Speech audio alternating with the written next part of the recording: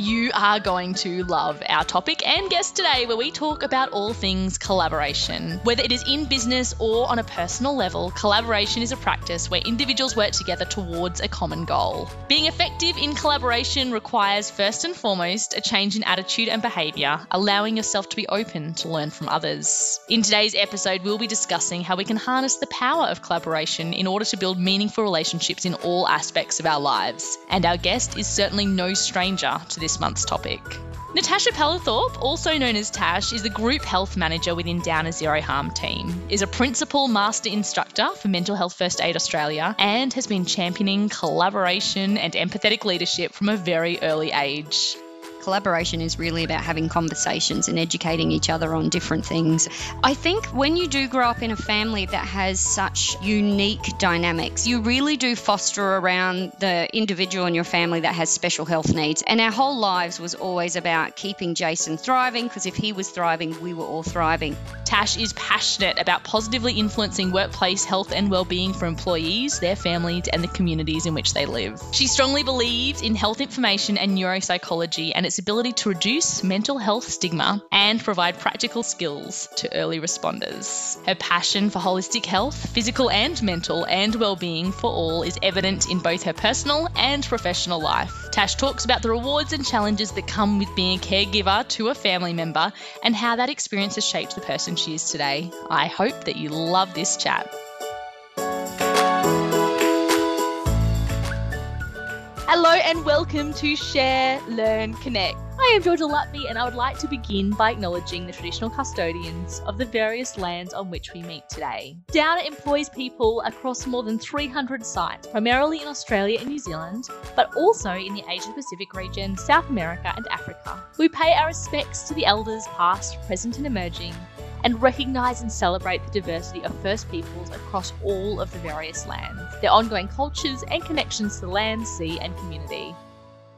So first of all, Tash, welcome. I would love you to tell me a little bit about yourself, who you are at Downer and who you are outside of Downer. At Downer, I have the privileged position of being the Group Health Manager, which means essentially, in very shorthand, I get to structure our health and wellbeing approaches within the business and for all of our different sectors across Australia and New Zealand. So it's a great role. Outside of Downer, COVID has certainly changed my life. So I've gone from pre-COVID, where I was a single professional, pretty solo and just traveling the world, and an artist and an art therapist as well, to now being a fiance. I'm getting married in 3 weeks. I still do some art therapy on the side to keep my clinical skills very high so that I can bring that into my work at Downer. I'm a friend, I'm a daughter, so I'm very fortunate. I've got lots of elements that make up my life.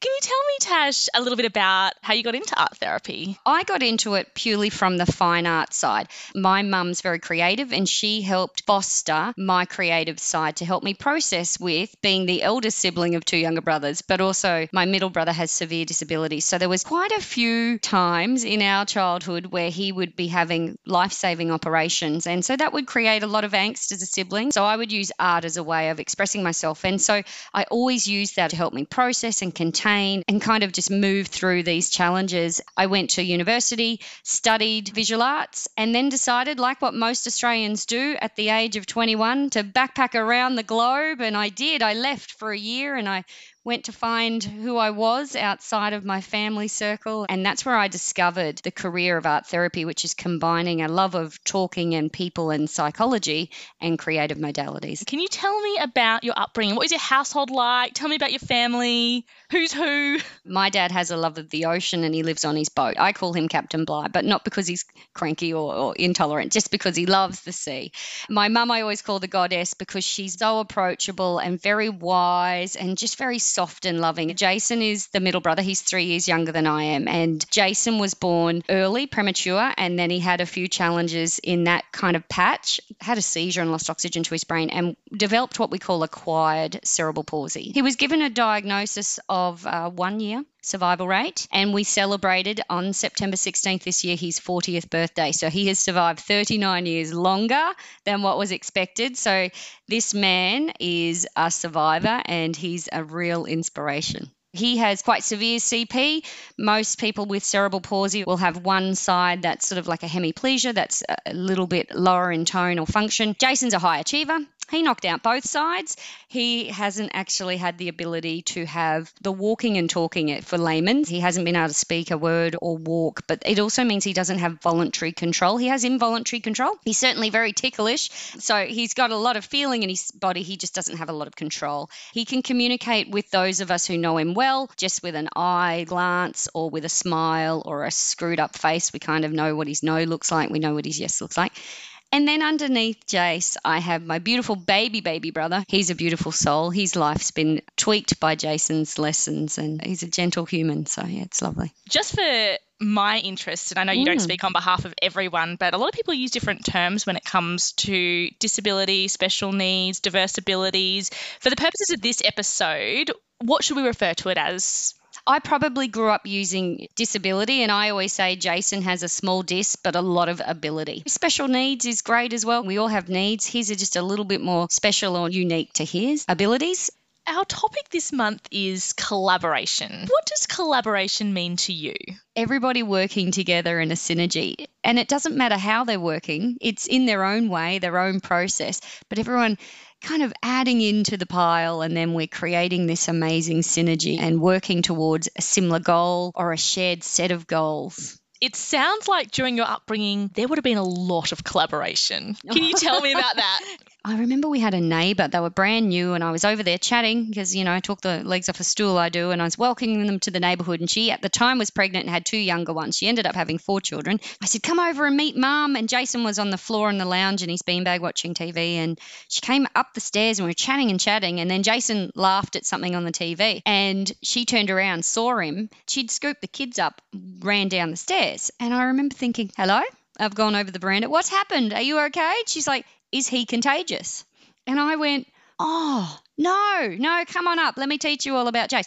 I was 8. These were the conversations I was having with adults, at that time. And sometimes you need to educate and you need to be patient and acknowledge other people's perspectives and fears and concerns and worries, and then alleviate those through conversations. Collaboration is incredibly important. You talk about taking on almost the role of an educator in some of the aspects of your life and being the advocate. I'm sure that comes with a significant amount of resilience. How do you not wear that on your shoulders day to day and let that emotionally impact you? I think I was very fortunate that I had a family that wasn't afraid of talking. And so I had a very empathic family, and you were able to say, I'm not okay. And they'd go, all right, what do you need? And then we would have that conversation, find a solution, and off you would go. I think resilience is a part of recognizing where you're at and then seeking the wise counsel of those around you, or coaching or mentoring, or even your own inner experiences, and going, what did I do last time that worked? Okay,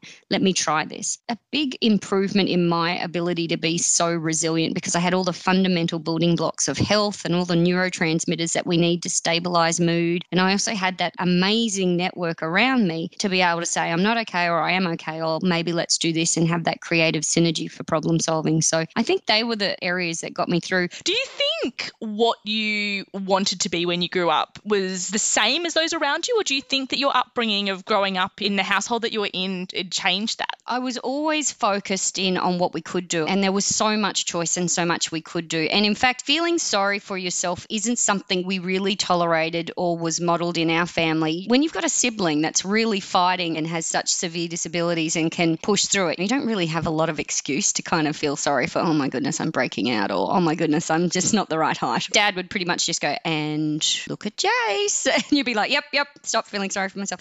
So really the world was our oyster, and we were always very aware that we were very grateful we were healthy. And it absolutely makes sense in hindsight as to why I got drawn into the health realms, and that's where my career has ended up. Jason needed 24-hour care, and Mum and Dad would do that as much as they could. And of course they were working as well. And then we'd have carers as well as allied health coming in to do physio, speech therapy, OT. I was always involved. I never thought anything of it, and carers would come and go, and my job was really to make them feel comfortable and help them. Our lives were quite different to my peers and other people that are, as an adult you kind of chat to and reflect, and it's significantly different. Do you think that the world, especially in the 80s and 90s as he was growing up, was the world set up for people who didn't have mainstream abilities? No, it certainly wasn't. There was a significant amount of stigma. I got really socially intolerant of injustice. And there were other children with varying abilities. So I always became their advocate. Because I was always Jason's voice, I think I just took it on my own bat to be everybody's voice. You know, there were a few people who would stare at Jason because he's very physically disabled. Like, he can't even hold his own head. People would be staring at him. So I used to slowly put my head down right to where his was and stare back. And then they get uncomfortable and realize I was staring, and I'd be like, come and say hello to him. I certainly think that the physical disability, which is very much easier to see, had a lot more fear around it.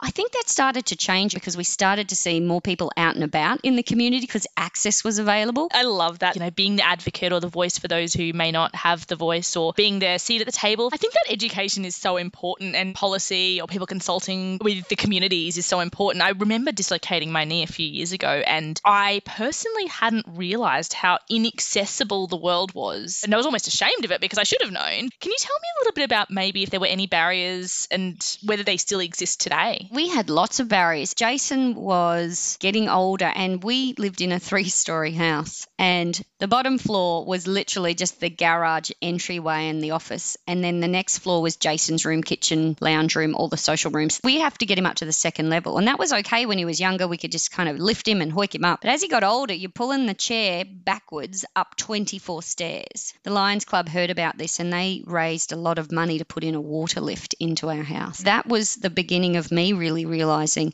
just how hard it was. Getting him up to the shops, getting him into the movie theatres, anything like that, we'd have to lift him out of his chair. We'd sit him in the aisle in a beanbag with his chair parked at the back until the cinemas started to cotton on and create the beautifully designed cinema seating that we have now, where you've got the space for the wheelchair in between chairs. What does socialising look like for him? Jason has this amazing, uncanny ability to change people's lives and perspectives at just a glance. People will see him and it will help them reevaluate. He's very confronting physically, I think, and that's what often will really get people to have a reaction and then think about their reaction. He goes shopping one day a week. He goes 10-pin bowling another day of the week. He goes sailing for the disabled on Wednesdays. He goes to music and dance classes. That man can rock a good boogie in his wheelchair. He lives in a house with another gentleman who has cerebral palsy, has a little bit more mobility, and is very verbal. He talks for both of them. He really does have this presence. He is more spiritual than the rest of us in the family. He actually goes to church on a Sunday, and they take him out of the chair and put him in the beanbag at the front. All the children just migrate to him. They sit on him and around him, and he spends the whole time interacting with the children. And children are great because they don't see as many boundaries. They're not as fearful unless they're taught to be so. And so they're very open with Jason. He loves that. I've got a friend whose son was diagnosed with cerebral palsy, and she talks a lot about how it reassesses what success in life looks like. And a lot of people in their upbringing are told that success might look like working full time, or it might look like having a family. What does success look like to you when you're a child? Has that changed with your experiences with Jason about what life success looks like and feels like? Success for us was health, because if we could keep him healthy and keep ourselves healthy, life was easier. We weren't in hospitals and we didn't have a lot of medical intervention. We didn't see the lack of materials at all because we were too busy out there with nature, being creative with what we could find. So success was problem solving as well. Success was being connected and having that social network and love and family. What are some of the most rewarding parts of being Jason's sister? Gosh, unconditional love. That man teaches me lessons every time about acceptance and gratitude and never making assumptions.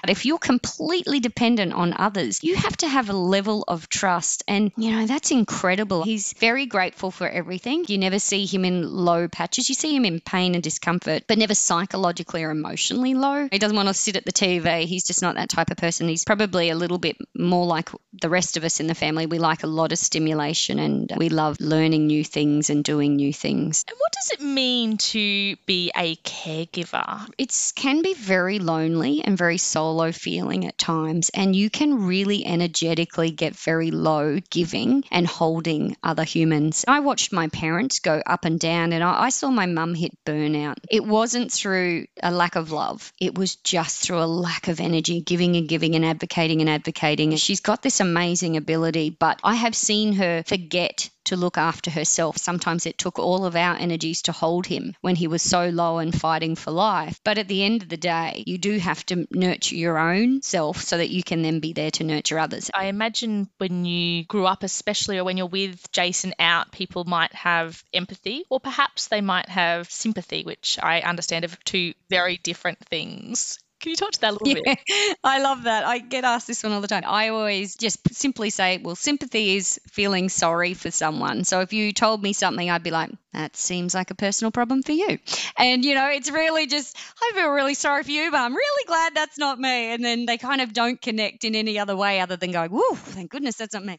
Whereas empathy is more about, if I imagine that I was in that experience, what do I imagine that would feel like? And how challenging would that be? And it's a willingness to ask, what's that like for you? And really listen to and understand the feelings and the challenges another is experiencing. Do you think that stigma has changed over time throughout the course of your life? I think we're at a point where physical disabilities are far more accepted and probably, I'm going to use the word tolerated, which is a really interesting word, and people will have less compassion fatigue for physical disabilities. So you were saying you hurt your leg. How long ago was that, Georgia? 2 years ago, I was carving it up on the dance floor, in my opinion, at the Boundary Hotel, and I dislocated my knee dancing to 500 miles, which, is the best good way song. So you would have seen that people would be going out of their way to help you. Oh, do you need me to move this? Can I help you with that? It's the neural diverse, it's the psychological side of health and well-being where I think we're still at a higher level of stigma. I'd almost say 10, 15 years behind the physical disabilities are the psychological and neural diverse challenges. There's a saying that I found, especially when I was pregnant, interestingly, that people would say, what's the gender? And then people go, as long as they're healthy, that's the only thing that is important. And a friend of mine said to me when her child was diagnosed with cerebral palsy that all of a sudden she felt a little bit like, well, he's not healthy. So what does that mean then? It's a balance, isn't it? It's not just physical health and psychological health. It's also being connected. It's having meaningful activity. It's having your needs met, feeling a master of your own destiny, contributing to whatever community you're involved in, be that family, friends, work, etc. Health, it's probably a lot bigger. It's a microcosm. It's a tapestry. It's a blanket. It's a lot of elements that make up well-being. What do you think is the opportunity cost of people not understanding diverse abilities and not having the opportunity to open their doors and work with them? I think you miss out on so much and you don't evolve to the same level that you could potentially evolve to. Like, I just think, what would my life be like if Jason was physically healthy and well? It would have been very different. I wouldn't have learnt the lessons I learnt, and some of them are hard, don't get me wrong, but I move through life knowing that anything can happen, and I know I'll be able to pick myself up and move through it. If we don't open the opportunity to have this amazing diversity and this opportunity to interact and collaborate and have people from all walks of life and all abilities come into our lives, we won't even know what we're going to be missing out on. With my small children, we talk a lot about legacy and what people leave behind in the world. What do you think, like for someone like Jason, I'm sure he leaves so many little sprinklings behind him with everyone he meets. What do you think is the legacy that he leaves on those that have the pleasure of meeting him?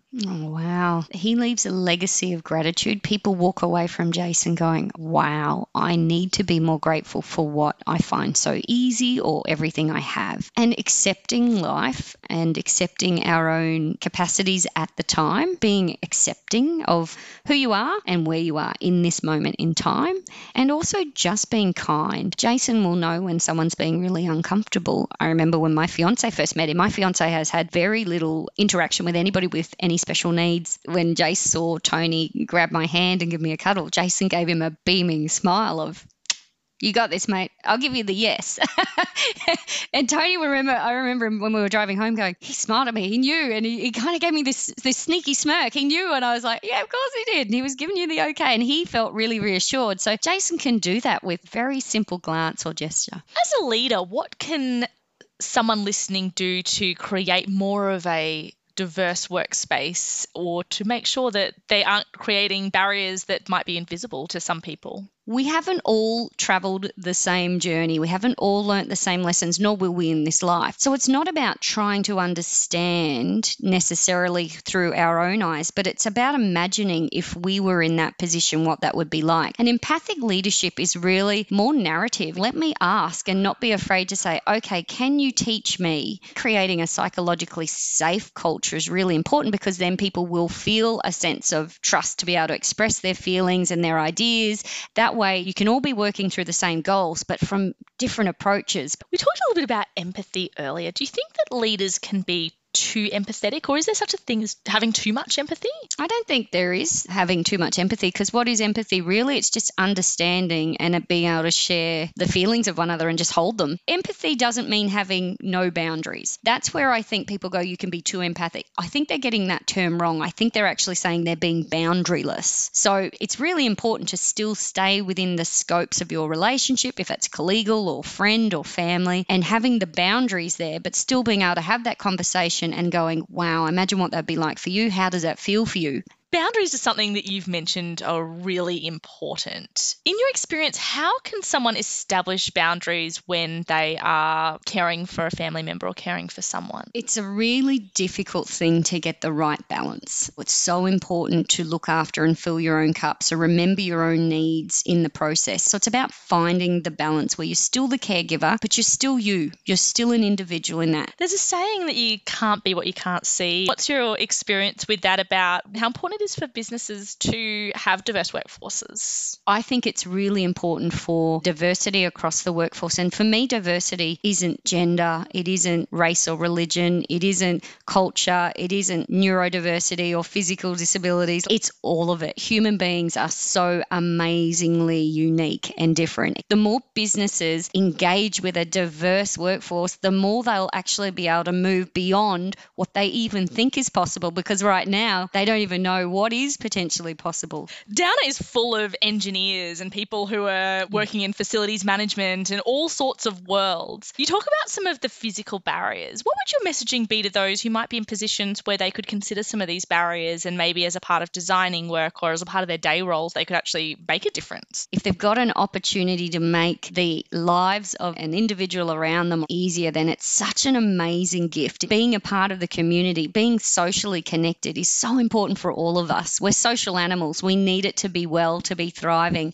And so just little things can really improve the access and then the abilities for people to interact, engage, have that meaningful activity. And we know work is such an important part of that. So it's not just having elevators to get in. It might be then having desks they can raise to any level depending on their chair or their movements if they need to stand, having access into toilets and kitchenettes. Thinking about if you ever sit into your kitchen, just pull a chair up and sit down and think, right, this is the only level I can access. That changes where you place things. Those top cupboards are pretty much going to be empty because you never get to them unless you've got a guest. Anything like that where you can make the world a little bit more accessible is an amazing gift, and it might not be something you need, but it's just about thinking about the others that come behind you that might need that. You mentioned that you learned many lessons over time from your experiences, as many people do, especially through those formative years in their childhood. How has this shaped you as a leader? I remember when I came into the role of manager and I started to get really worried that I'd be good enough. And it was quite a few people around me who said, you have been leading people for as long as I can remember. You are a natural born leader. That is no different. And it was then that I realized that I have always led from the perspective of knowing my way is not the only way, and it's certainly not the right way. I really love that collaboration piece where I go, what do you think? What do you think? What else? What's another idea? And then together as a group, for whatever our goal is, we'll pick the best one that will have the best potential outcomes. Thank you so much, Tash. It has been such a pleasure to have a chat to you. And Jason sounds wonderful. Your family sound absolutely gorgeous. And I can see where you get your your energy and your life and everything from hearing those stories. And and I can't wait. A friend of mine who has a daughter who's got a rare neurological condition, her and I talk endlessly about what technology is going to change the lives of these people in the years to come. I just can't wait to see those invisible barriers disappearing and physical barriers disappearing, and these people, whatever it is that they want to do, being able to do. Thanks for your time and thanks for hearing my story. And you're right, I don't think I'd trade any of my family, and I think they're keepers. Yeah, they sound like keepers to me too. I hope that you loved listening to Tasha's story as much as I enjoyed recording it. It was so interesting hearing her stories about her experiences growing up and about Jason and what a beautiful person he is and his social life and what he's brought to this world and to Tash and to her family. And also about what we can do as individuals to remove some of those barriers that people with diverse abilities have and what richness they can bring to the lives of those who have the pleasure of meeting them. And before we finish up, I would like to take the time to acknowledge the Yagara people, the traditional custodians of the land where this episode has been recorded. Make sure you tune into next month where I speak to a brand new guest about a brand new topic as we continue to share, learn, connect. This podcast is now available on your favourite podcast app. Please share it with your friends and make sure to subscribe. And what that means is that you will get our episodes as soon as they drop. Our producers are Darby Martinelli and Melanie Blows, and I'm Georgia Lutby. Thank you for listening.